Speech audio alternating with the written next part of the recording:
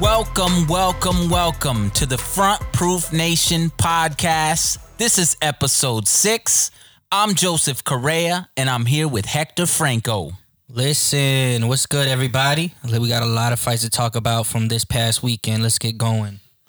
So in today's show, we're going to recap the Canelo-Kovalev showdown that went down this past weekend, and what a spectacular fight or a spectacular ending that fight featured. Yeah, definitely more of a spectacular ending.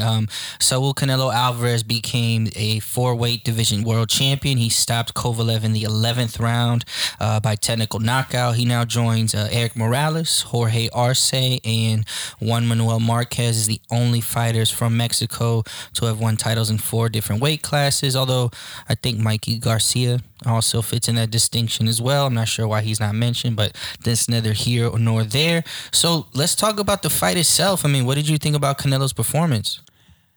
You know, Canelo was Canelo. He did exactly what we thought he would do. A lot of people said he was going in against a faded fighter. I'm not going to say that Kovalev was faded, but he definitely had a game plan that I don't think anybody expected. Yeah, I mean, I actually thought just scoring it round by round. I gave a lot of rounds to Kovalev. I had him winning before the knockout occurred. Now, I read a lot on Twitter that the scorecards during the fight were wide or different in a large variety with a lot of different members and press rows. So, you know, before this stoppage, I had Kovalev ahead like 6 rounds to 4. But a lot of that was just based on activity. You knew that it wasn't, he was winning rounds, but he wasn't necessarily winning the fight. And that's one of the reasons why I love boxing, because it's chess, not checkers. You can lose rounds, but you could still put in the work to make a difference later on. And I think that's what Canelo did. I mean, he turned it up in the 11th round and scored a knockout. And I just want to say this for every boxing fan out there. If you believe that Kovalev took a dive, please stop watching boxing. Just stop. Yeah, just stop. It's annoying. Just stop. Please stop.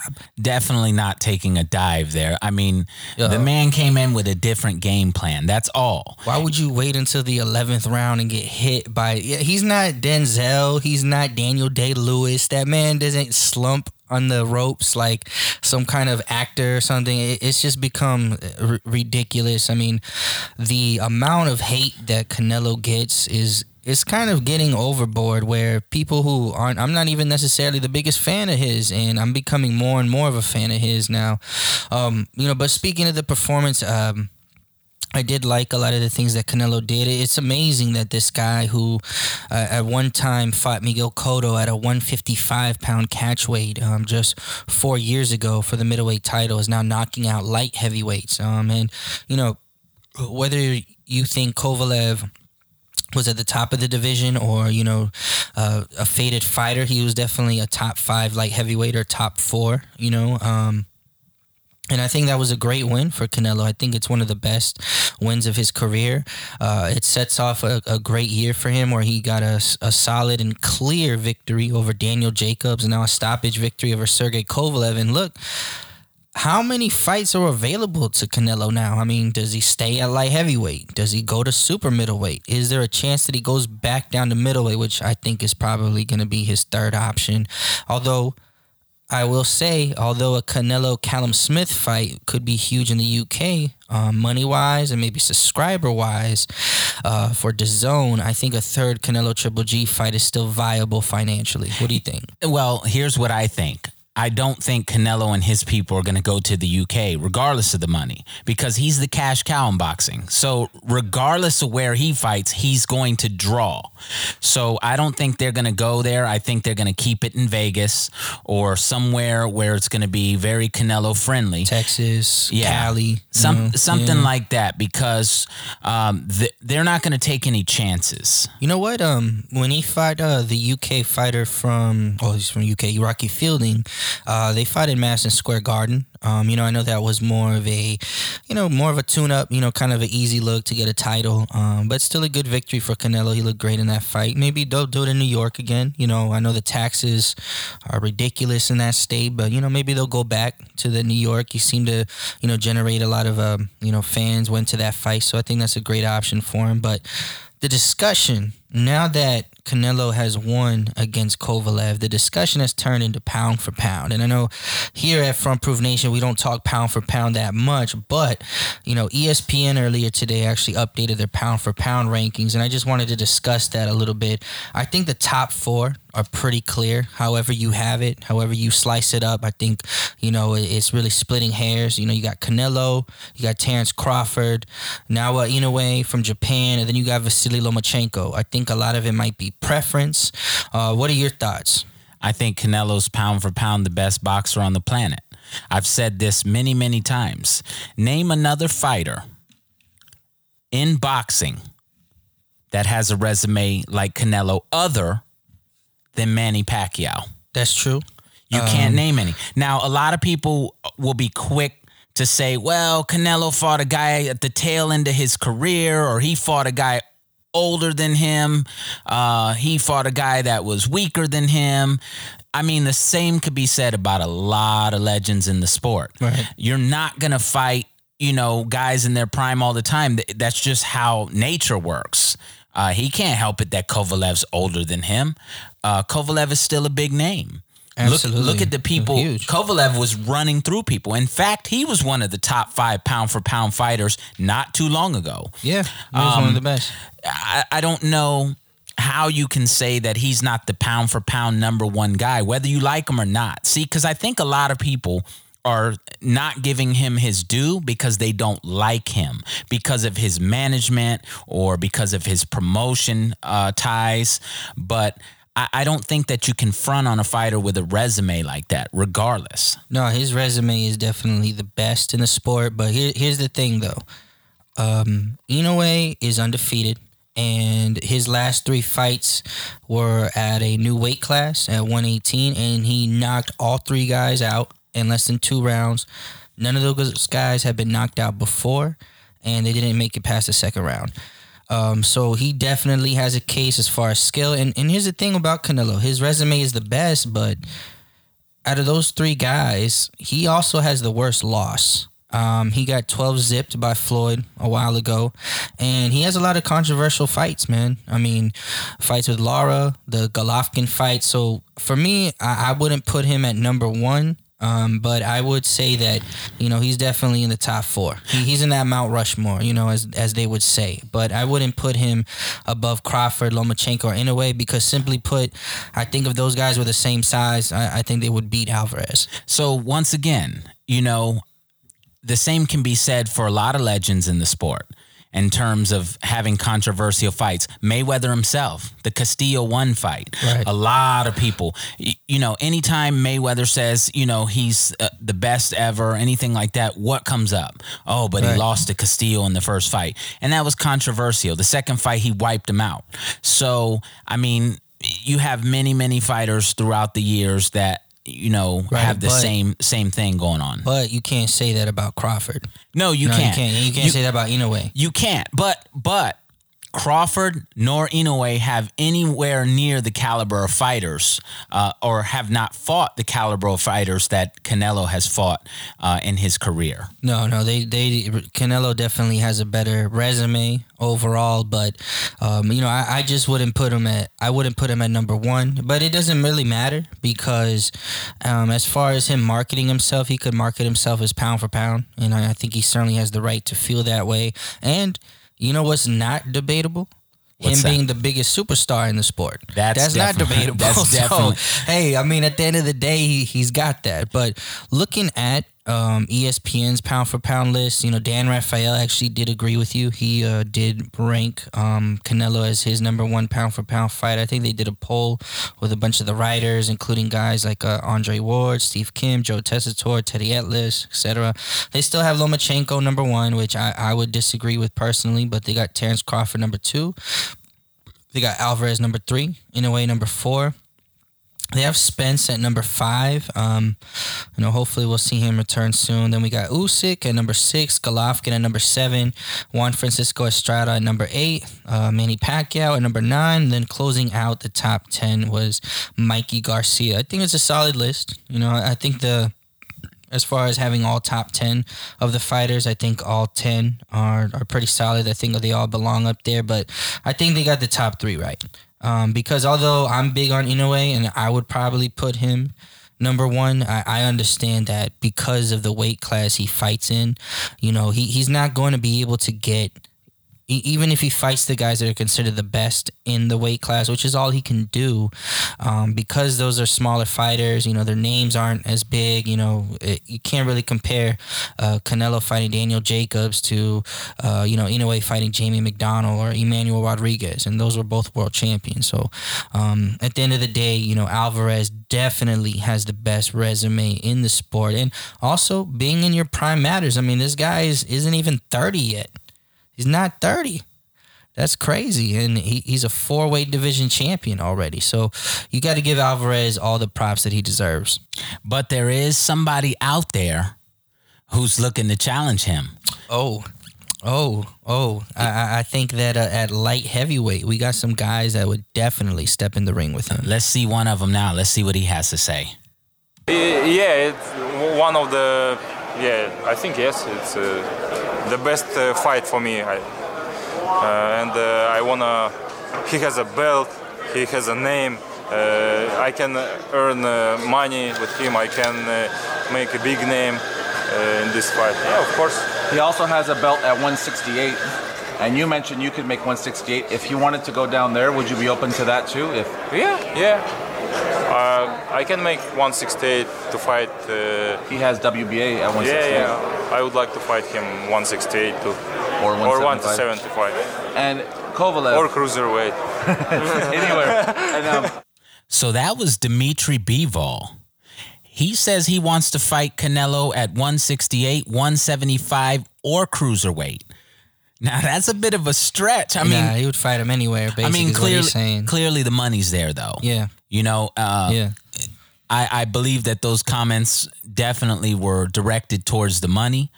I do think he'd fight him, and I think it'd be a good fight. We talked about that in the last 2 episodes, I believe, that Bivol would be a good matchup for him. He's young. People wouldn't be able to say, hey, this guy's not in his prime. Right.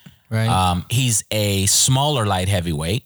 So in terms of size, it's a great matchup. Yeah. What are your thoughts on that? Do you think I think it's a bad idea for Canelo. I think that if he fights Bivol, a guy who has fresh legs for 12 rounds, I think just looking at the Kovalev fight, Bivol is going to do a lot of the things to neutralize him as part of what Kovalev's game plan was. A lot of the same things he's going to utilize. So I think that would be... I don't know if that would be the best idea for Canelo to fight Bivol, although, he could pull out the win still. I'm not saying that it's not a competitive fight. I just think style-wise, I think that Bivol might be a secondary choice. I think it would be better for him to fight Beterbiev, to be honest with you. Really? Absolutely. Beterbiev is a come-forward fighter. He's going to throw one of the differences, though, between Beterbiev and Kovalev, having just said that, though, is while Kovalev was definitely not throwing a lot of power punches on that night, you better believe Beterbiev is going to be throwing nothing but power punches.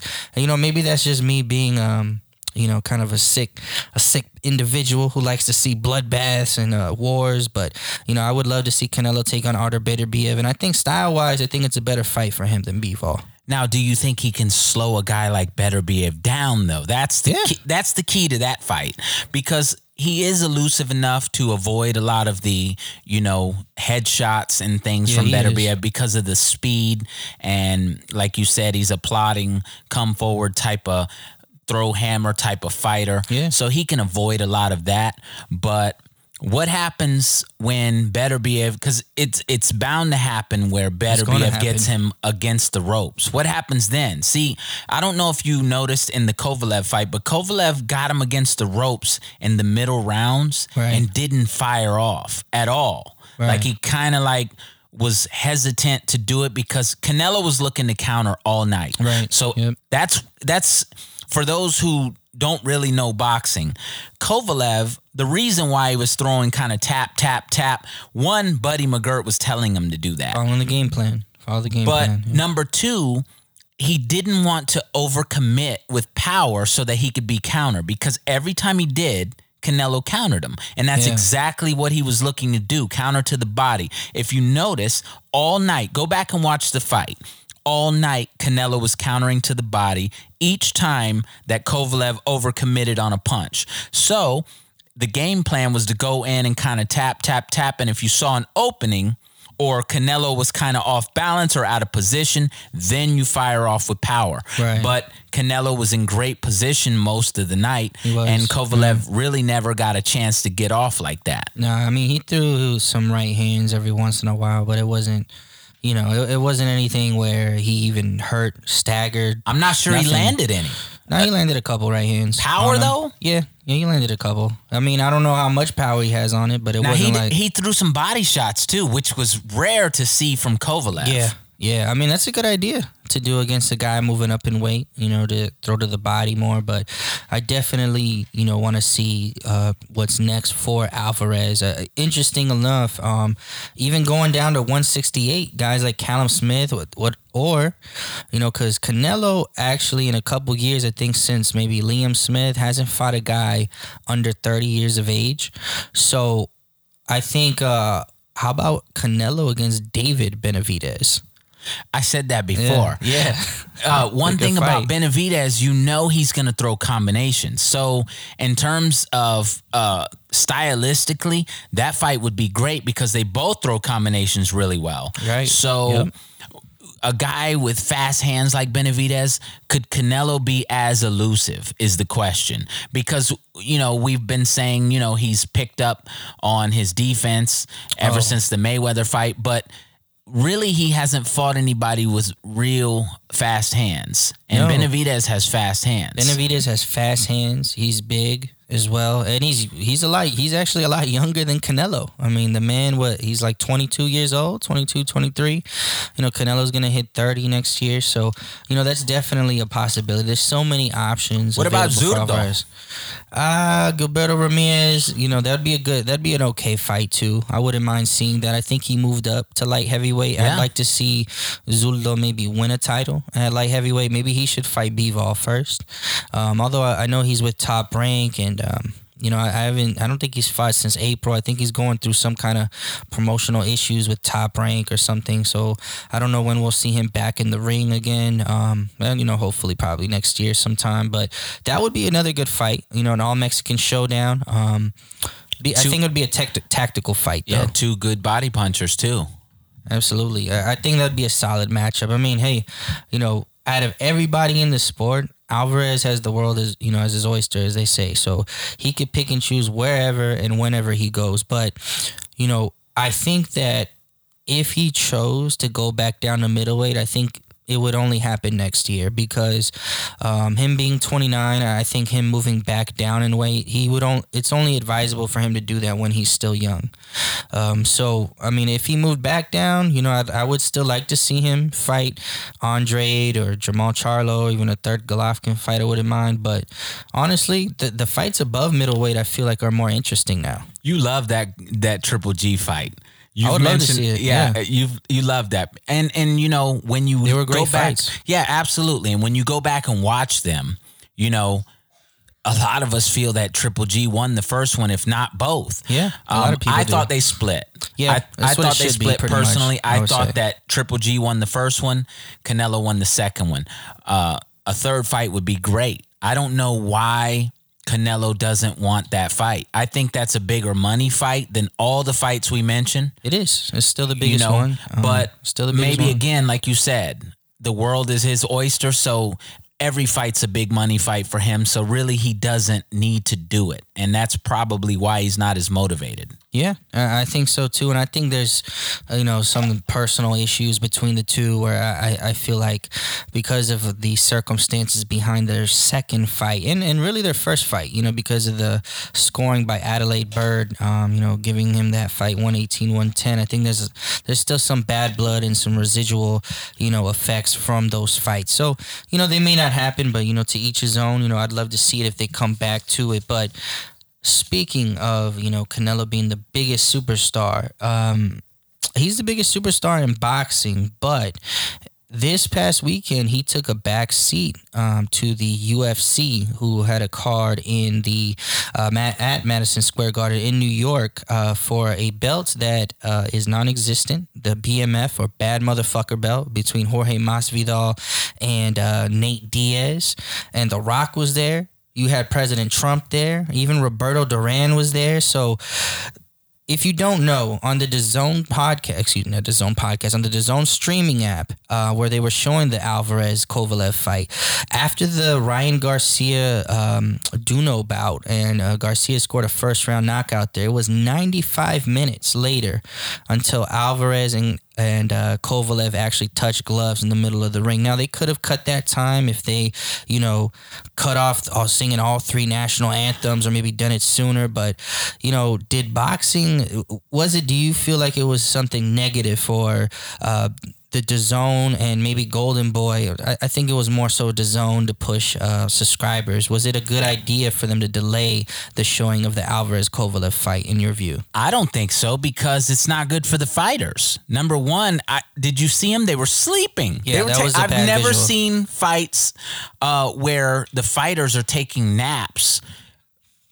And it's being broadcast, them taking naps, which, by the way, did you notice Kovalev was like on a Big Lots couch? And Big Lots. If you don't know what Big Lots is, that's a kind of a cheese store down here in Florida. He was on a budget couch, and Canelo was on some plush Tony Montana type stuff, man. A-side, bro. It was crazy. But no, I don't think it was a good idea. I don't know why they did it. I know both events were popular, but, I don't think Canelo's a much bigger star than either one of Nate Diaz or Jorge Masvidal. And, I don't think it's a good idea for fighters to have to go cold like that. You're absolutely right. It was worse for Kovalev, by the way. Yeah, I heard apparently that, when you have your wraps on for that long, after a while, your hands start to go numb, Yep. And, them waiting between that, warming up and then finding, okay, there's going to be a delay. Then they rest, then they warm up again. We don't know what kind of effect that had on the fighters. I don't think it affected the actual outcome of the fight, but you never know. It's just strange to me that they took a back seat. I know the people in the arena were probably happy. They showed the UFC there, in between the fights. So I'm sure in the arena you were probably happy. But if you were a subscriber like myself, there wasn't anything but interviews with celebrities talking about the fight.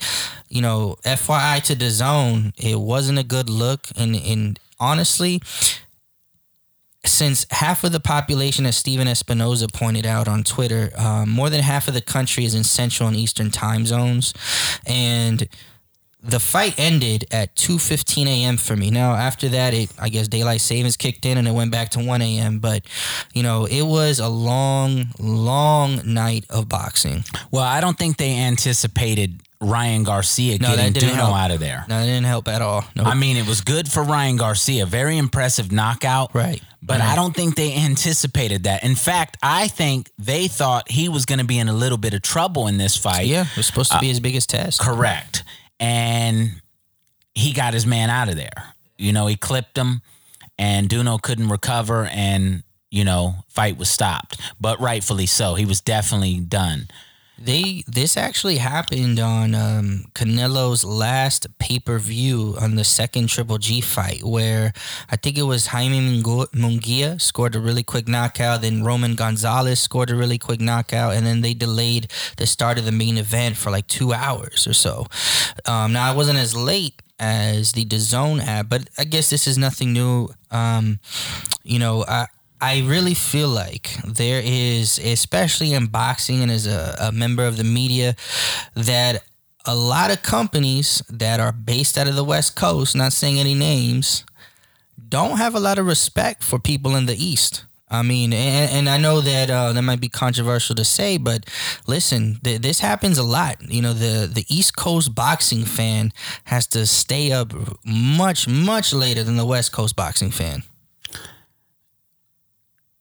Yeah. So back to the Masvidal Diaz fight. I mean, did you get a chance to see that? I saw it. It seemed like Masvidal pretty much dominated, and then the fight was stopped off of cuts. Rightly or wrongly, I think that those cuts were in bad spots. They were bad cuts. I think that for the promotion of the fight, however, it probably wasn't the best look to have a pay-per-view title, off of a BMF or bad motherfucker belt, and then the fight is stopped off of cuts. I think they need to have a bad motherfucker title for females too. Yeah. I mean, think if you're gonna do that, right? That's taking a page from WWE all day. Oh, absolutely. So if you're gonna do that, I think you have to make it for females as well, because there's a couple BMFs in the female divisions as well. I mean, also, isn't the champ in the division the BMF? At the same time, it's kind of a thin line, but I think that you got to take their hats off to those guys for promoting it and making a big event. You had two guys that were largely known, at least for me. Anybody listening can drop at me on Twitter, on Facebook, on Instagram. Two essentially journeyman fighters, and they made it a huge event, and they made the biggest star in boxing acquiesce to them. And hold on, we can't even be mad, bro. Have you looked at the WBA recently? Yeah. How many belts do they have? Yeah, like 3 per division, interim, super, What regular. did we say the other day? 49 champions? Yeah. Something crazy like that. I mean, you can't be mad at that. I mean, they took a page, and they even awesome. Not only did they take a page from the WWE book, but they used The Rock to promote it. Yeah. And did you see smart. Nate Diaz's comments towards The Rock after? He said he can get it too. Yeah. Well, speaking of comments after the fight, Masvidal, which I don't think should be taken seriously, but he referenced that he would fight Canelo. I should have pulled that soundbite. I don't think anybody really wants to see that. I don't see any reason for Canelo, especially when we were just talking about how many options he has. Listen, if Canelo fights Jorge Masvidal, he's not getting any credit for that win. It's a lose-lose situation. He'll be criticized because Mayweather was criticized for the McGregor fight, but Mayweather was at the tail end of his career. He was going out. He was retired, coming out of retirement. Canelo is 29 years old. In his prime, and the top cash cow in boxing. If you take that fight with Masvidal, which you would wash Masvidal in, you would definitely be criticized the rest of your career. There's no reason to take that fight. And, I get it. From Masvidal's standpoint, that's smart marketing. Hey, I'm going to call out the cash cow there so I can cash in like McGregor. That's smart. He's been a journeyman, like you said. So, great fighter. Don't get me wrong. When we say journeyman, we don't mean because he's not a good fighter. He's a great fighter. And it seems as of late, he's come on and really stacked up some big victories. So I'm glad he's getting a payday. He's a local kid. He's out of Miami. So that's a great thing. But come on, Masvidal, you can't fuck with Canelo. Not in a boxing match. Not at all. In the octagon, absolutely. Yeah, absolutely. But in a boxing match, other boxers can't fuck with Canelo. Exactly. So, No, I don't see it happening. And also, I'll give him some respect too, because guys like Anderson Silva called out Roy Jones way past their prime. Yeah, Roy Jones was like 100. Yeah, McGregor fighting Mayweather way past his prime. At least Masvidal is calling out a guy who's at the top of his game in the sport. I guess I'll give him credit for that. But we know what this is. That's nothing more than clout chasing. Oh, I was going to say, he is calling a guy out at the top and in his prime, but would he be calling out a guy in his prime that doesn't have the clout of a Canelo? Would he be doing that? Not to say he wouldn't fight him, because he probably would. He loves to fight. He loves to fight, period. Would he call it out though, like that, cross-platform like that? I don't think so. Probably not. And why would he? And you know what? He still has a potential fight with McGregor. So it's not like he doesn't have a big fight he can have in the UFC and MMA. Let's be honest though, he ain't gonna make more than $2-3 million on that fight. Hey, it's better than the 500,000 he got against Diaz. Apparently, that's what's being reported. That what he got, maybe he got more. Looking at endorsements, marketing, etc. But the comparison. And maybe he saw that, and maybe that's why. Maybe I should call out Canelo. Canelo reportedly made $35 million for his performance against Kovalev, while Masvidal made $500,000. Which for the normal man, the working man, as I would say, like myself, that's a huge lot of money. 500,000 isn't broke money at all, but it's not comparable to the 35 million. It's not Canelo money. Canelo made money. 500,000 sleeping on that couch. Yeah. He really did. Like, he really know what I'm saying? Like, yeah, he really did. So you can't compare it. And again, just like you said, respect to Masvidal for, having the balls to call somebody out like Canelo. If that fight were to happen, even as an exhibition, he stands to make the best payday of his life, and he can ride off into the sunset. He's a guy that's earned that, at least being, through so many wars. Exactly. And also, if guys are serious about doing this, about crossing over the sports, whether you're a boxer trying to go to MMA or MMA trying to go into boxing, if Masvidal took like 5, I guess you would call them warm-up fights or something, and against proven guys, maybe a guy at lower level, then up the competition, and then got maybe 5 wins before that, it would make that fight more understandable, more viable if he did that. But it's all about the money, and I think they would head straight into a fight with Alvarez if that were even a possibility.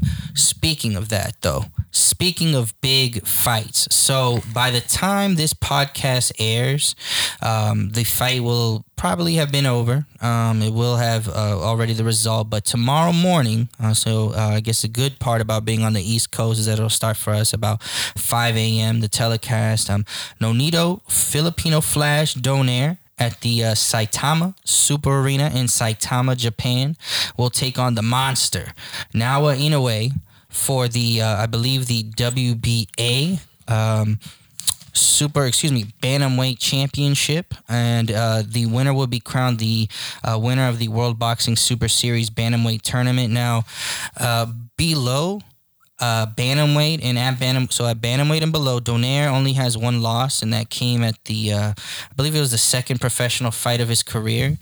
All of his losses have come above bantamweight, but he's running into a guy who is one that many consider one of the best in the world, pound for pound, and also one of the biggest punchers in the sport. And not only one of the biggest punchers, one of the sharpest and most accurate punchers in the sport. Does Donaire have a chance at all?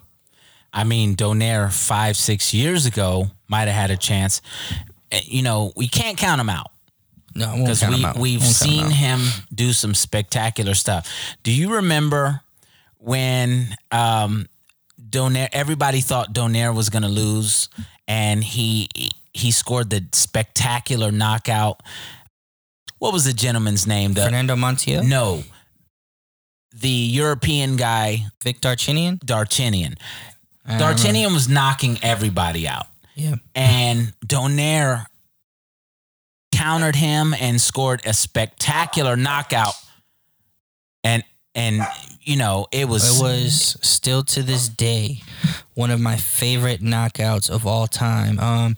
It took place, I believe, in about 2007 when Donaire first fought Darchinyan. He stopped him in the 5th round with a counter left hand that sounded like a shotgun. It landed, and Darchinyan barely made it back up to his feet, if that. It was definitely one of my favorite knockouts ever. And then the Montiel knockout as well. I mean, that was beautiful. That was supposed to determine the best bantamweight in the division. It was actually going on, I think, at the same time as the bantamweight tournament that Showtime was doing, that had like Abner Mares, Joseph Ekbeko, in that series. So I think Donaire definitely has a chance against Inoue. But the thing is, man, just looking back at Donaire's career, Inoue might be the best fighter he's fought too. I mean, either him or Rigondeaux. No, Inoue has to be it, because remember, just earlier in this podcast, we talked about how he moved up 3 weight classes, knocking dudes out. And, as spectacular as Rigondeaux is, or was, we don't know where he's at now, but as spectacular as he is as a fighter, he hasn't accomplished what Inoue has as a professional. Yeah, that's absolutely true. And, I think this fight highlights, how great Donaire is, and he's somebody we definitely have to appreciate, because if you remember going back 7 years ago, in 2012, he fought 4 times that year. He was awarded the Fighter of the Year by most publications. He didn't have to fight Rigondeaux after that. He could have skipped over him if he wanted to, but the public demand for it, and he went in. He lost, but at least he fought him, and now he's fighting Inoue. Donaire, I think you might have met him when you covered the Crawford Postol fight a few years ago in Vegas. One of the nicest guys you could meet in the sport. He's definitely somebody. It's weird because it's almost like you almost want him to win. You don't really want to see him get knocked out because he's such a great person. He is. He treats you like he's known you all his life. So definitely a good guy. But Inoue's a nice guy too. Met him as well. Yeah. Obviously, there was a huge language barrier, but he was very gracious in meeting as well. And, I think it's great for Asian fighters. Yeah. I think, because they've been on the rise, but you see them in the lower weight classes, like where this fight's being contested at. But you're seeing more and more Asian fighters, come into prominence, and that's a good thing for boxing. Diversity is always a great thing. It's always a great thing, and it's important, especially because boxing is an international sport. Correct. And it's great to see that fighters from all walks of life are getting more and more attention. In fact, Donaire is one of only 4 Asian boxers to have won titles in 4 weight classes. So that includes guys like Manny Pacquiao, of course, himself, the great Manny Pacquiao. Yeah, the great Manny Pacquiao, and even Donnie Nietes, who's another, I believe, a super flyweight champion. He's now a 4-division champion as well. So it's definitely a historic fight. You can make the argument this might be one of the biggest, if not the biggest, all-Asian bout that has taken place in the sport, or at least in quite some time. So I'm definitely looking forward to it. It'll be coming up pretty early tomorrow morning or Thursday morning. Telecast starts at 5 a.m. I'm sure the fight itself hopefully will come on at 9 a.m. Eastern. So I was complaining a bit earlier about being an East Coast fan and fights starting late, but this is the opposite, and this is kind of where it works in our favor. So here's my question. What's your prediction on the fight, man? Man, you never want to root. You have your favorites, but as a media person, you lean more towards having favorite fights more so than favorite fighters. Correct. Donaire is definitely one of those people in the sport of boxing that you always want to see him do well, and you always want to wish him the best. Having said that, I'm a big believer in Inoue. I think that he's definitely the sharpest puncher in the game.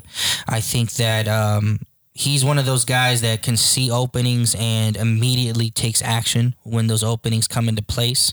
I think he's never fought a guy with Donaire's experience, but I'm gonna go with a similar kind of stoppage to Donaire stoppage loss to Nicholas Walters a few years ago. I know that was at featherweight, but it was a fight where I think Donaire, if I'm mistaken, like landed a left hook that kind of hurt Walters, and I think the second or third round, but he was eventually stopped. And I think I see something similar happen here. Like, I think in the first 2 rounds, I think Donaire might land his left hook, maybe he throws it awkwardly and it lands on Inoue, and maybe Inoue gets hurt or stumbles, but I think Inoue is going to basically make the necessary adjustments and possibly stop Donaire. And I think it's going to be a body attack, and I think a body attack, and what I mean by that is I think he's going to hurt Donaire to the body, maybe feint that he's going to the body again, then hit him with that right hand, which is something that Inoue is very good at doing, where he maneuvers guys into his right hand, which he did beautifully against Juan Carlos Pagano specifically. Yeah, I think it's going to be stopped on body shots as well. Exactly how I saw it. I think Inoue is a great body puncher. He's a monster, man. He's a monster. He's a monster. He lives up to his moniker, definitely. Yeah, I mean, but at the end of the day, fights aren't won on paper; they're won in the ring. So we'll definitely see, and we wish both guys the best of luck there. Absolutely. So, question and answer session. We got some questions from the fans that came in. So I'm going to read the first one. I want to get your answer first. We got a question here from Jordan B. Brand from Instagram. So at Jordan B. Brand. The question, what are your thoughts on YouTuber stars entering the boxing scene? Man, I think this weekend Logan Paul is taking on KSI. I'm unfamiliar with both guys as far as their YouTube channels. I know Logan Paul. You sound very excited about that fight. I mean, listen, man. I know that Billy Joe Saunders is fighting on the card. So is Devin Haney. I just can't take it seriously like it's a regular boxing match. I guess it's good for them. I'm not going to knock their hustle. If they can get it however they can, good for them. It seems like a big event. A lot of boxing media coverage is going on for them from a lot of big platforms like ESPN and USA Today. As far as them getting into the sport, listen, for me, nobody's putting a gun to my head to watch this fight. I'm not really going to watch it. I don't have no interest in watching it. But as far as them coming into the arena, if it brings more eyes to the sport, I think normally guys like Billy Joe Saunders might not have a platform to come in, into the United States, unless they're fighting a big name. So this is another opportunity for them to get known. So that's a good thing, I think. And also Devin Haney fighting on the undercard, that's a good thing as well. Maybe a lot of people will see him that might not normally have. So there's good and bad to it. As it brings new eyes to the sport. So that's a positive. So I'm not going to ask you about predictions because we don't know KSI or Logan Paul or not at all. A win or a loss with either one doesn't affect us. I don't even know who won the first fight. It was a draw. It was a draw. Yeah. Okay. Well then. But obviously, we don't care. Now, they say Logan Paul could pursue a boxing career, yada, yada, yada. But, until that happens, that's not something we're going to cover.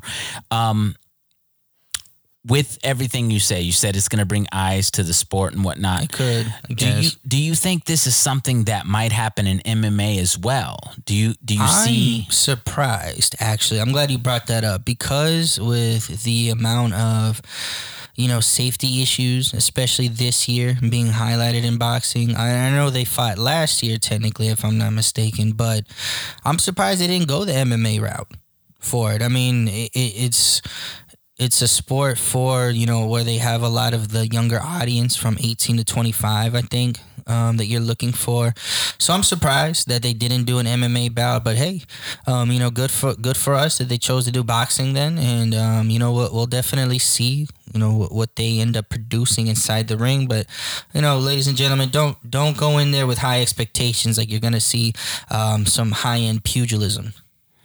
So we got another question here. This one's from Steven Weinberg, who we had on the last episode, Front Proof Media writer and photographer. Shout out to Steven. Shout out to Steven. Why did the World Boxing Super Series not succeed in the U.S.? Well, I'll tell you why. I think a lot of that had to do with the marketing and where they chose to feature fights. I'll give you an example. We actually covered when they came to Orlando when I believe Emmanuel Rodriguez fought Jason Maloney.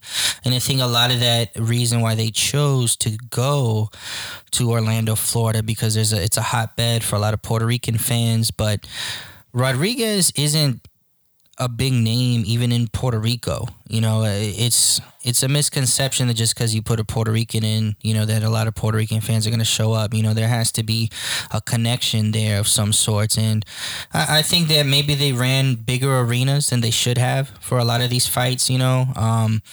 But there just wasn't that connection there with the marketing that they had, man. They just didn't put the right fights on in the right places, period. I think the weight classes played a major part in that, because in the U.S., the bantamweights and, you know, atom weights, flyweights, all of that don't get the kind of coverage that heavyweights, middleweights, welterweights, you know, they just don't get that kind of coverage, and people don't want to see the small guys here.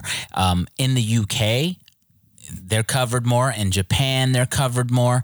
Hence the reason why you see a lot of the boxing super series, World Boxing Super Series fights taking place in the UK, Japan, and Europe, you know, because they like that type of stuff a lot more. Or I can't say like, that's the wrong word, but they accept it more because, again, boxing is a world sport. In the Olympics, at one time, the Olympics was pretty much a lot of these guys' only outlet. That was their professional ranks in a way, particularly for Cuba, you know. So in Europe, it's celebrated a lot more. Also, the World Boxing Super Series, like you know, one of the ways to combat that is through your social media. You know, their YouTube channels, I don't think produced enough coverage of these fights either. There was not a lot of, you know, background on guys like Emmanuel Rodriguez, Jason Maloney, so we could know who these fighters are. You know, there wasn't a lot of these 24/7 style shows that I know that they did for the first year of the World Boxing Super Series, specifically in the super middleweight division. So, you know, I think it was a combination of a lot of things. The financing for it wasn't there at all. I don't know if you remember a few months ago, Regis Prograis was threatening to, you know, drop out of the tournament if the fight with Josh Taylor didn't make. Even Nonito Donaire too. You know, there was a delay in making the fight with Nawa Inoue. You know, there were issues where Zolani Tete, you know, who was a champion out of South Africa, dropped out of the tournament, and Donaire ended up fighting Stephen Young. So it hasn't been a smooth ride. I don't think it's 100% their fault. You know, you can only do with what you have, but it definitely wasn't as successful, I think, as their first go around. And I don't know if we'll see it continue from here. I think if it does, I don't think they should repeat weight classes like they did this time with cruiserweight. They got to go with a bigger weight class. They got to get bigger fighters with bigger names. Imagine how big it would be if they did a World Boxing Super Series. Now, this is probably, you know, impossible, you know, with the amount of different promoters. But imagine if they did a World Boxing Super Series at welterweight with guys like Sean Porter, Manny Pacquiao, Terrence Crawford. That would be probably the biggest event in the sport. Doesn't even have to be those guys. Yeah. It could be Miguel Cruz and guys like that. You know, the welterweight division is hot. Yeah. There's a lot of talent there. So it doesn't have to be those top tier guys. And no disrespect to anybody else, because anybody who steps in the ring is a top tier professional. Right. But in terms of reputation, I mean, you know, titles and whatnot. But man, I'd love to see the welterweight division be a part of it. Think about that. I mean, or even super welterweight guys like Julian Williams, you know, who are not the biggest names, but, you know, they definitely have name recognition in the sport. You know, guys like Jamal Charlo, Tony Harrison, you know, if they could work something out, and I think all those guys fall within that PBC umbrella, so they could work something out there. You know, there's definitely a lot of possibilities, but I think, you know, to answer Steven's questions, it's basically a wide variety of factors that I think played into the role as to the World Boxing Super Series not being as popular in the U.S. Absolutely. So one last question came from Garrett Armwood, and he asked me specifically this question. He said, at what point does the fan booing make fighters fight more, or do they feel under pressure to fight more, or put more of a show on? And so my answer to that, and I'd like to get your thoughts as well, but absolutely. as a fighter, you can't worry about that. You have a game plan. You have to stick to that game plan. Yeah. You can't let fans dictate how you fight. They can cheer you on and give you energy, but it should never be to your detriment or to your potential detriment by listening to booing or whatnot, because you hear fans boo in a great tactical fight many times. Yeah, and you know what? I actually, I'm probably in the minority. I actually really enjoyed the Canelo-Kovalev fight from a tactical perspective too, and even the Jacobs fight. And I know through the Kovalev fight, there was some splattering of boos, here or there at certain points. I think maybe I remember specifically the 8th round, and that was around that Canelo took off. But I think it depends on the fighter. Guys like Floyd Mayweather, the crowd never affected them. His main rival, Manny Pacquiao, I think there was a quote I read from him a few years ago where he talked about the fights with Marquez, where he was asked why, he's the guy with the faster hands, faster feet. Why is he the one coming forward? And he's basically stated that if I didn't come forward, there wouldn't be a fight. So I don't know if that was, game plan for the fight against Marquez. And certainly, he had a lot of success against Marquez and vice versa. But, maybe that played into it with Manny. I remember Keith Thurman after his fight with Leonard Bundu. That was one of the first times I should say one of the first times that I remember him getting booed. And he basically stated after the fight, well, why don't you come in the ring and do my job for me? Exactly. And I can respect that. I think it depends on the fighter if the crowd affects them. I would think it shouldn't. And I think that a lot of fights, specifically with a lot of holding, I know we bring him up a lot. John Ruiz, his fights might have deserved some booing. But, I think Canelo-Kovalev, some of these more tactical fights, I don't think the booing is necessary. But you got to understand, a lot of the fans that are there may not be hardcore boxing fans. And just like we say about photography, a lot of people might not know what they're looking at. They don't. They definitely don't. But I got a real special guest saved for the end of this show. We want to welcome UFC veteran and bare knuckle fighting championship badass Jason Knight. He will be headlining BKFC 9 this November 16th against rival Artem Lobov. Jason, how you doing? Doing good, man. I just got home from the gym and in the process of making me some ramen noodles, trying to give me a little something to eat in my belly. I got, right at an hour, and then I head to the next gym. So Artem Lobov, as most of you know, defeated Paulie Malignaggi, for you boxing fans out there, in his most recent fight. And Jason Knight and Artem Lobov had a classic fight that goes down in the history of BKFC, pretty much put him on the map. Can you talk a little bit about that fight and what you were feeling in there, and whether you thought you won, and what you think you could do differently in this next highly anticipated rematch? Man, I honestly thought that I won the first fight because if you go back to the first round, there was a knockdown that they didn't score for me. It clearly states in the rules that, if it's caused by a punch, then it is a knockdown. If it's not caused by a punch, then it's not a knockdown. And both times that he fell in the first round, you can clearly see the punches land if you go back and you watch the replays and everything. Also, I believe that they scored that first round based on who came out with the most damage. Of course, I came out with the most damage. I have the most scar tissue. I have the more bony face. My bone structure, my facial structure is going to cause me to cut and bleed worse than Artem. So, they gave him that round, and I don't believe that they should have gave him that round. And then also, later on in the fight, there was a time or two that he didn't knock me down, that I either slipped or he pushed me, or I went for, I know it was second or third round, I went for a clinch, and I slipped. He slipped his head out, and I slipped and fell to the ground.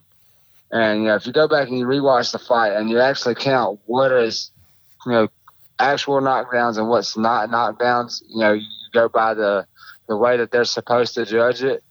If it wasn't a punch or if it was a punch, you'll see that, he didn't knock me down as many times as they said that he did. And then I knocked him down more than what they said that I did. But, I believe that I won the first fight, and I believe that, the only reason it was so close is because, after that first punch got thrown, I threw every bit of my skill out the window. I just went to brawling. I went into fight mode, and I was trying to knock him out. I was trying to hurt him, not thinking about how to do it and not thinking about how to fight correctly. I was just trying to knock his head off. I think one of the biggest things, one of the biggest mistakes, and I've said this in several other interviews, one of the biggest mistakes that I made and Artem also made in that fight, we underestimated the other guy. We thought for sure that we're going to land that one big punch that closes the show. We're going to get the knockout, and, it's going to happen this round, or it's going to happen this round, whatever. We thought that for sure we're fixing to make this guy quit. And neither one of us was willing to give up, so it made for an awesome fight. It definitely was an awesome fight. Now, I did watch the fight. I actually watched it again today before I talked to you, and I saw it was a punch, clear as day. You dropped him twice in the first round. The second time you dropped him, it was ruled a slip. That kind of changed the complexion of the fight. Certainly changed the scoring. I had it a lot closer than I actually think at the very worst it should have been a draw. Due to that, I also saw that when you were dropped, it looked like in the second round when you were dropped, he might have kind of buzzed you, but you were still game. Can you talk a little bit about what you were feeling in there? Were you comfortable? I know you come from an MMA background. The bare knuckle thing is a little bit different. Can you talk about how you felt in the ring? Were you comfortable at all with Lobov? Yeah, I mean, I was comfortable the whole fight. It was my kind of fight. I love to get down and dirty and see what the other guy can take. And obviously, Artem can take just as much as I can, pretty much. And I was perfectly fine with trading those shots, taking those cuts, getting knocked down, getting back up. I loved it. I had a blast in there, and I believe we're going to do a lot of the same in this fight. One of the biggest things for me in that fight was I kind of lost my head. I didn't think smart, and I didn't really even try to use any skill. I showed a lot of heart, a lot of toughness, a lot of tenacity, but I didn't show anybody in the world what kind of skill that I actually have. And that's the plan this fight. I'm gonna go out there and I'm gonna show a lot more skill. I'm gonna fight a lot smarter, keep my hands up a lot more, and keep my feet planted. That was a big factor in that first fight. I got flat-footed a lot, and I got flat-footed and just threw big, heavy bombs and threw myself off balance a lot. And, that helped me fall down plenty of times. Got my feet crossed up and stuff like that. And, I think that was, a big factor in, some of the scoring as well. Let me ask you this. So I noticed in the third round, Lobov seemingly, well, he did knock you down. It was ruled a knockdown, but initially it looked like the referee was going to rule it a slip, and then you kind of stumbled, and it looked as if the referee changed his judgment and ruled it a knockdown. What was going through your head at that moment? if you go back and you look at that, it's third. You said third round. I'm glad you said that. I remember exactly what you're talking about. That was not caused by a punch. He didn't knock me down. If you look, I'm going for a clinch, and I wind up, with my elbow kind of around the back of his head. Well, he puts his hands on the back of my elbow, slips his head out, and pushes me, and I fell down. Well, the only reason that I got my feet crossed up is because I tried to stand up so fast. I tried to stand up so fast that my feet were crossed up. And, yeah, it looks like my equilibrium was off, but we were trading bombs. My equilibrium was probably off 90% of the fight. But, what was going through my head was, I didn't get hit. It wasn't a punch. He pushed me. But, oh, well, whatever. I wasn't that much worried about it. I just knew that I got to get back in there and get back to fighting. That's all I really cared about, was getting right back to it. Okay, so I did see recently on social media you said in this next fight somebody's going to sleep. Correct? Yeah, for sure, man. I don't plan on it being me, but if that's the case, that's what's going to happen.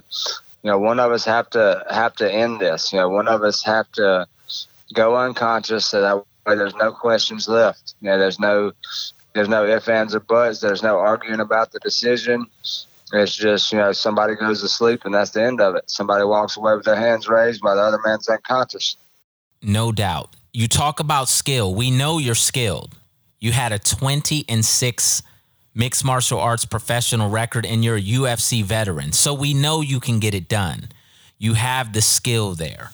Can you tell us, aside from the obvious differences between mixed martial arts and bare knuckle boxing, can you tell us the difference in how you prepare? What are the differences? What do you have to do different, or what does your mindset have to be to go into the different sports?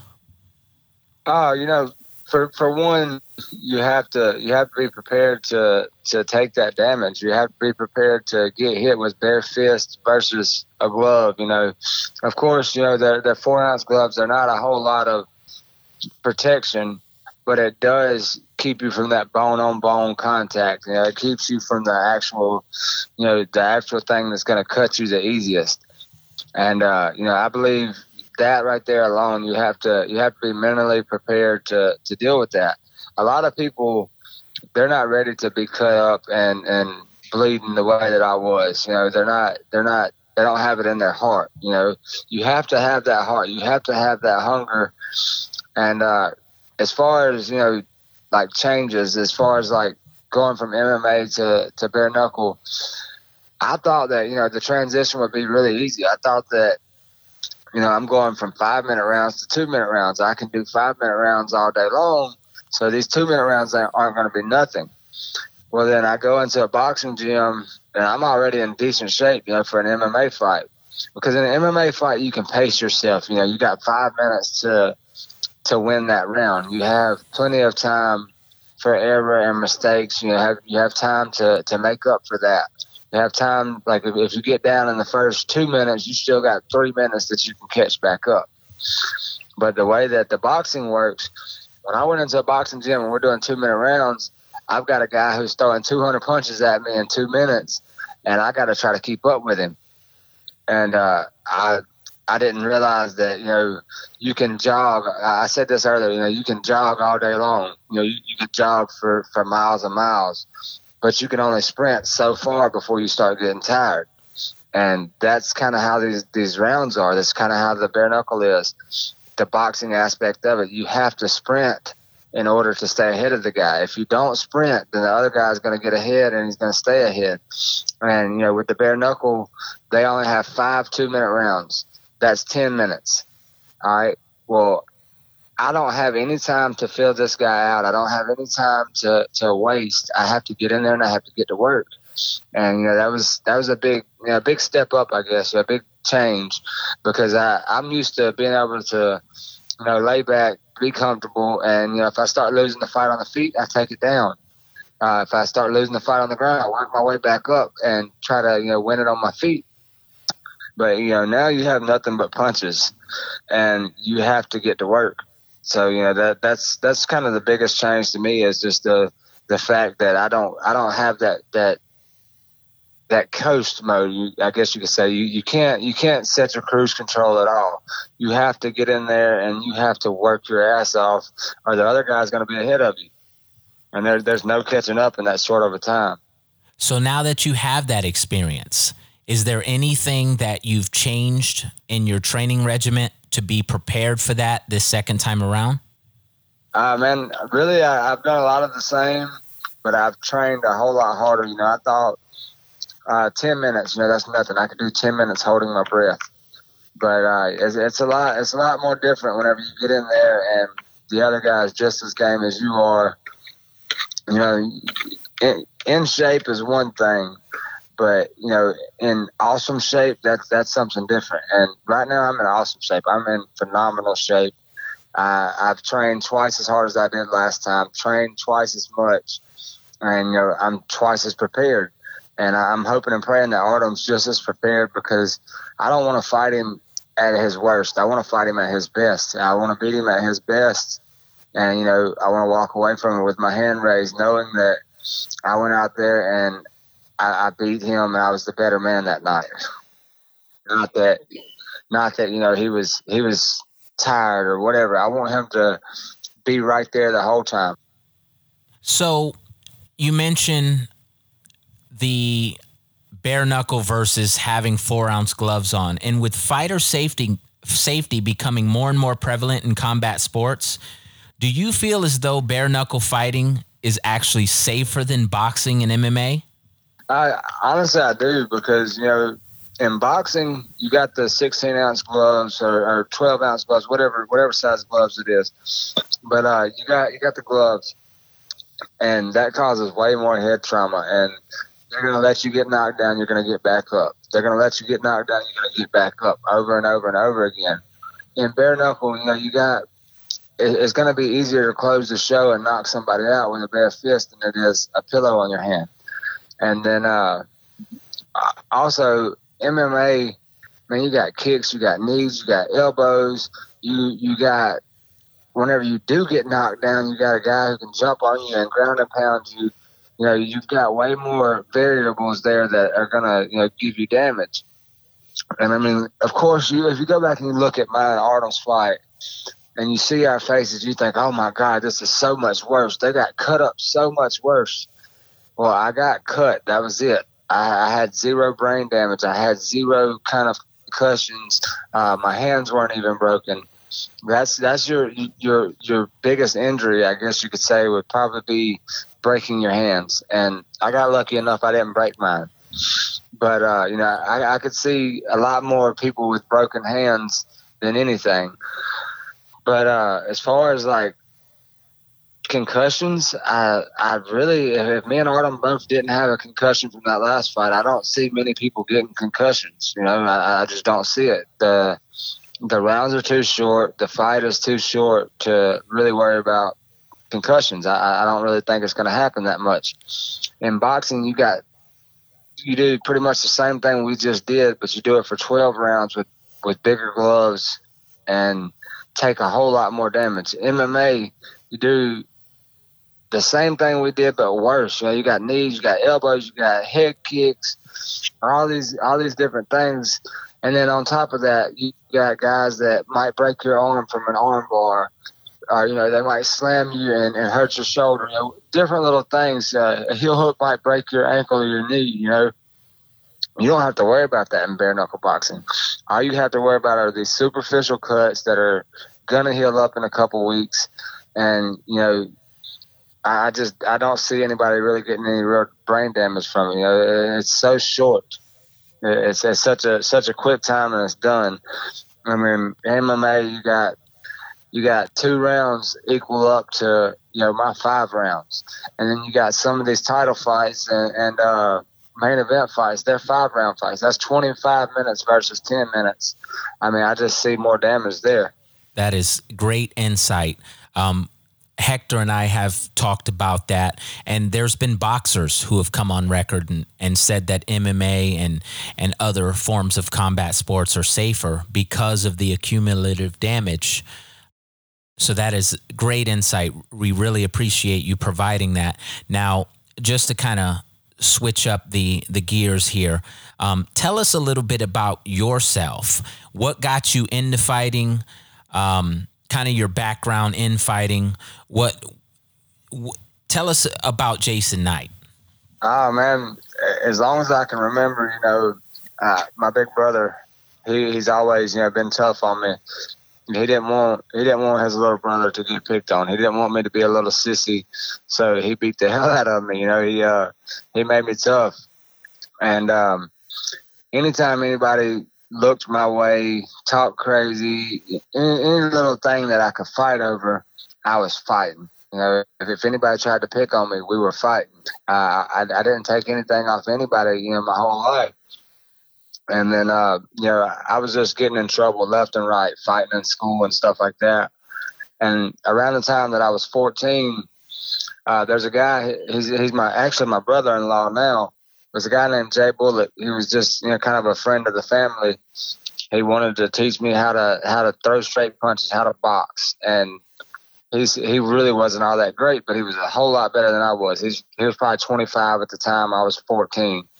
So I get with him and we start working on throwing straight punches, teaching me how to use my left hand. Cause when I was younger, I couldn't throw a punch with my left hand to save my life. I'd grab your t-shirt and go to town with the right, and grab your hair, go to town with the right, whatever. And then I get with Jay Bullock. We start training in my backyard, throwing straight punches, stuff like that. And then we slowly but surely, we start looking at Eddie Bravo books and looking at, different mixed martial arts books, Muay Thai books and stuff like that. And we start learning different things just out of these books. We're trying to figure out, what we can do to get better. And then I'm probably 6 months in, to this little training that we're doing in the backyard. And then Jay Bullock, he goes to a place called the Fight Club. He goes to a place called the Whiskey. It was a little bar called the Whiskey. And he finds they're passing out flyers for a place called the Fight Club in Mobile, Alabama. And they put on these little rinky-dink backyard fights. They would put them on at the bar or the Aber Shrine Center, just different little venues around Mobile. And they had us fighting in a 16-by-16 dog kennel. Inside, they'd stick that dog kennel inside of a boxing ring, and they would call that their cage. And I went 6-0 right there, from training in my backyard. My brother-in-law, Jay Bullock, my older brother, and a couple of my buddies, we all got out there and went to putting in work. And at this time, man, I had a rear naked choke that I've been doing since I was 4 or 5, just grab up the chokehold and sink it in, put on that body triangle. I did that since I was a little kid. And I was really good at it. Anytime we hit the ground, I think out of those 6 fights, I won 4 of them by rear naked choke. I got 1 knockout and then 1 TKO. And then we hear about Alan Belcher. I start training with him, and then the rest is history. I've been doing it ever since.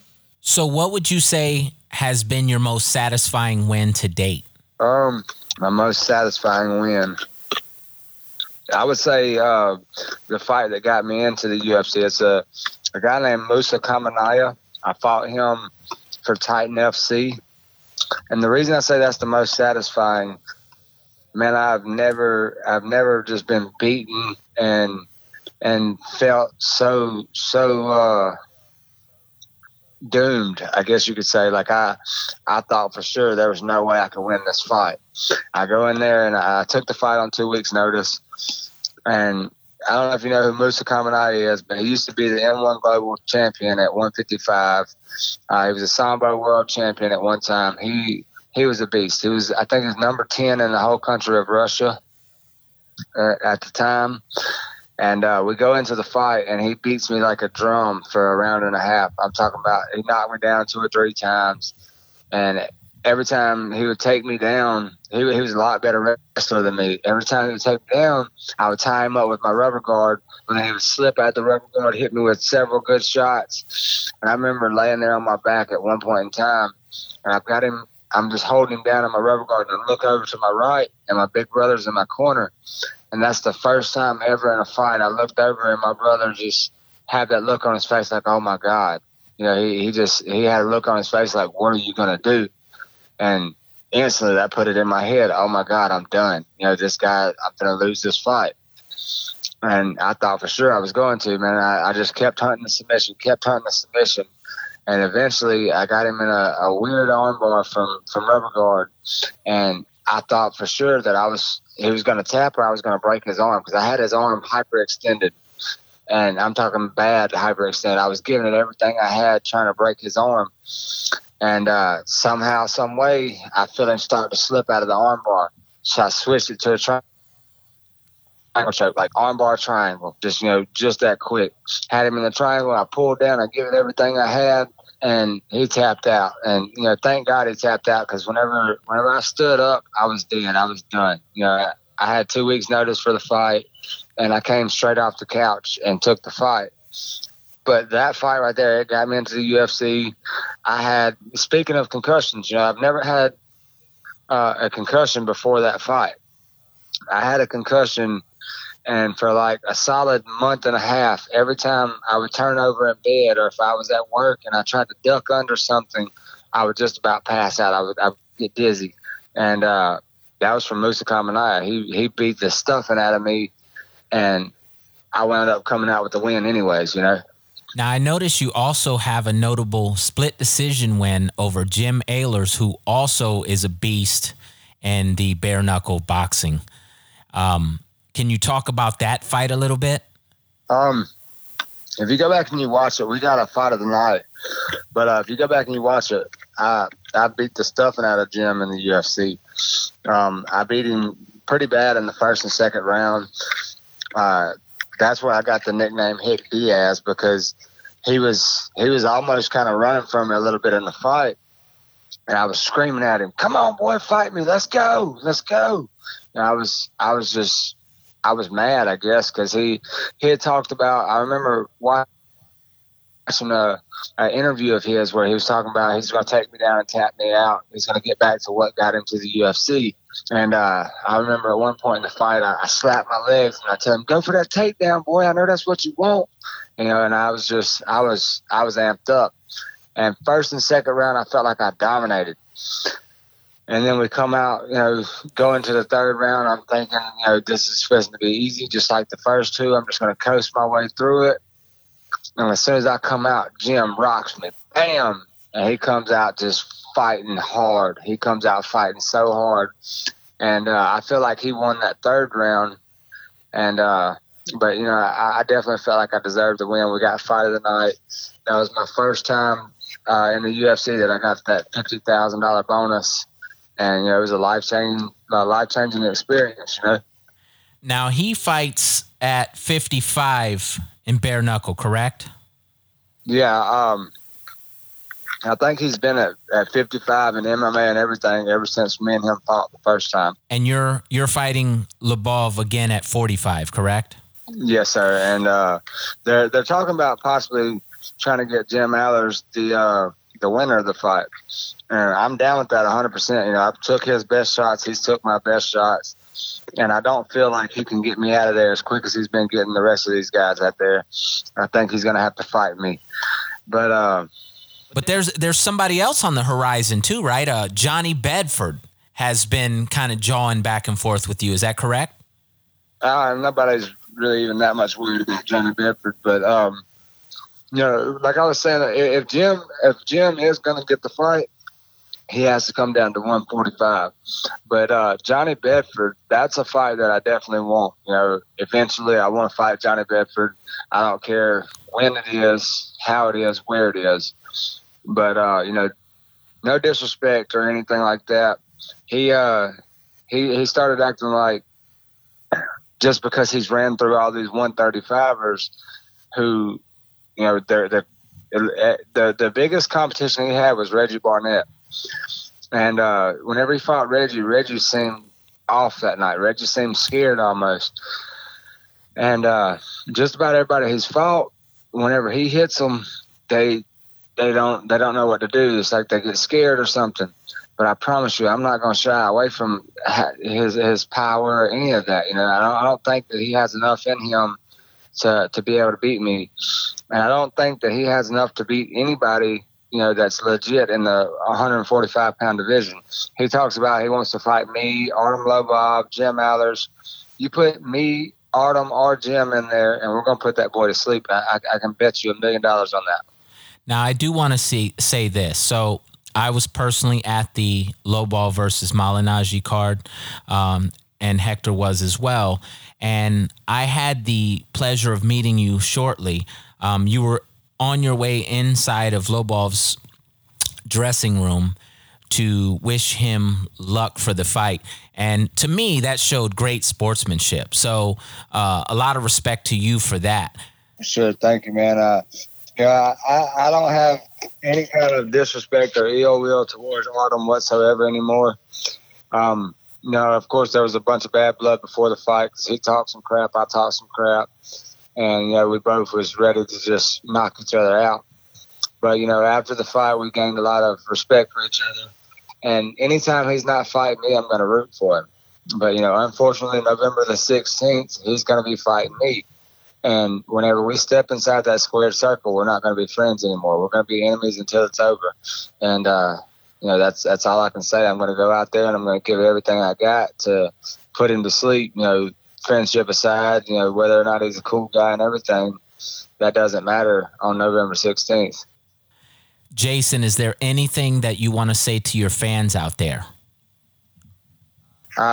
Make sure that y'all are watching November 16th. I don't care if it's pay-per-view or if you're there in person, but, do everything you can to make sure that you watch, because I promise you, I'm coming to put on a show for you.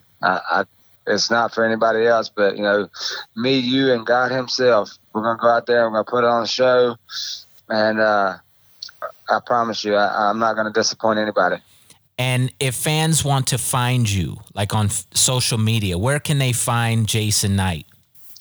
If you're on Twitter, it's at Jason the Kid 23. Instagram at JTK the Kid. Facebook, I've got Jason Knight, and then I've also got Jason the Kid Knight, which is my fan page. So, go follow me on everything that you can, and, support me as much as you can. And I promise you, I won't disappoint anybody. And just to show you a little support, I noticed that you have some gear for sale, shirts, hats. So I'm going to go ahead and plug that here. Jason does have some merchandise for sale. It's a good guy. You definitely want to get behind him and support. Where can they find this gear? AlphaBlackLabel.com. Go to Alpha, and we got the shirts and hats for sale on there. There's, if you're wanting to do away with the shipping on orders over $100, you add in the coupon code free shipping, and you won't have to deal with the shipping at all. There's another coupon code. It's some numbers. I can't remember exactly what it is, but it gives you 10% off your order. I got that for you. It's $5 off of orders of $99 or more. That coupon code for everyone out there interested, that's 329812. Again, 329812. Make sure to pick up Jason Knight's merchandise. It helps them out a lot. These fighters go through hell when they're training and when they're in the ring, and this man is a warrior. So are there any closing remarks you want to make about the fight, about your fans, anything like that before we close out? All I can say that, I haven't said already. I got saved, a few weeks ago, and I give all the glory to God. He got me to where I'm at, and he's given me this platform. So, I'm going to pray to God that I win, and, hopefully I can go out there and tell y'all how he did it for me afterwards. Thank you so much for your time. It's very valuable. I know you've been training hard. We really appreciate your time today. And we look forward to your fight, your big fight against Artem Lobov, November 16th. Yes, sir. Thank y'all for having me on the show. And hopefully after the fight, we can get on here and talk about the big win. Yes, sir. All right, man. Y'all have a good day. We want to thank everyone for tuning in to the show today. This is Front Proof Nation. Make sure to follow and subscribe to the podcast anywhere you listen. Also, follow us on Instagram at Front Proof Media, the podcast at Front Proof Nation. Tweet us at Front Proof Media. And if you have any questions you want answered on the podcast, email us, fpnation@frontproofmedia.com. And don't forget to check out the website at www.frontproofmedia.com.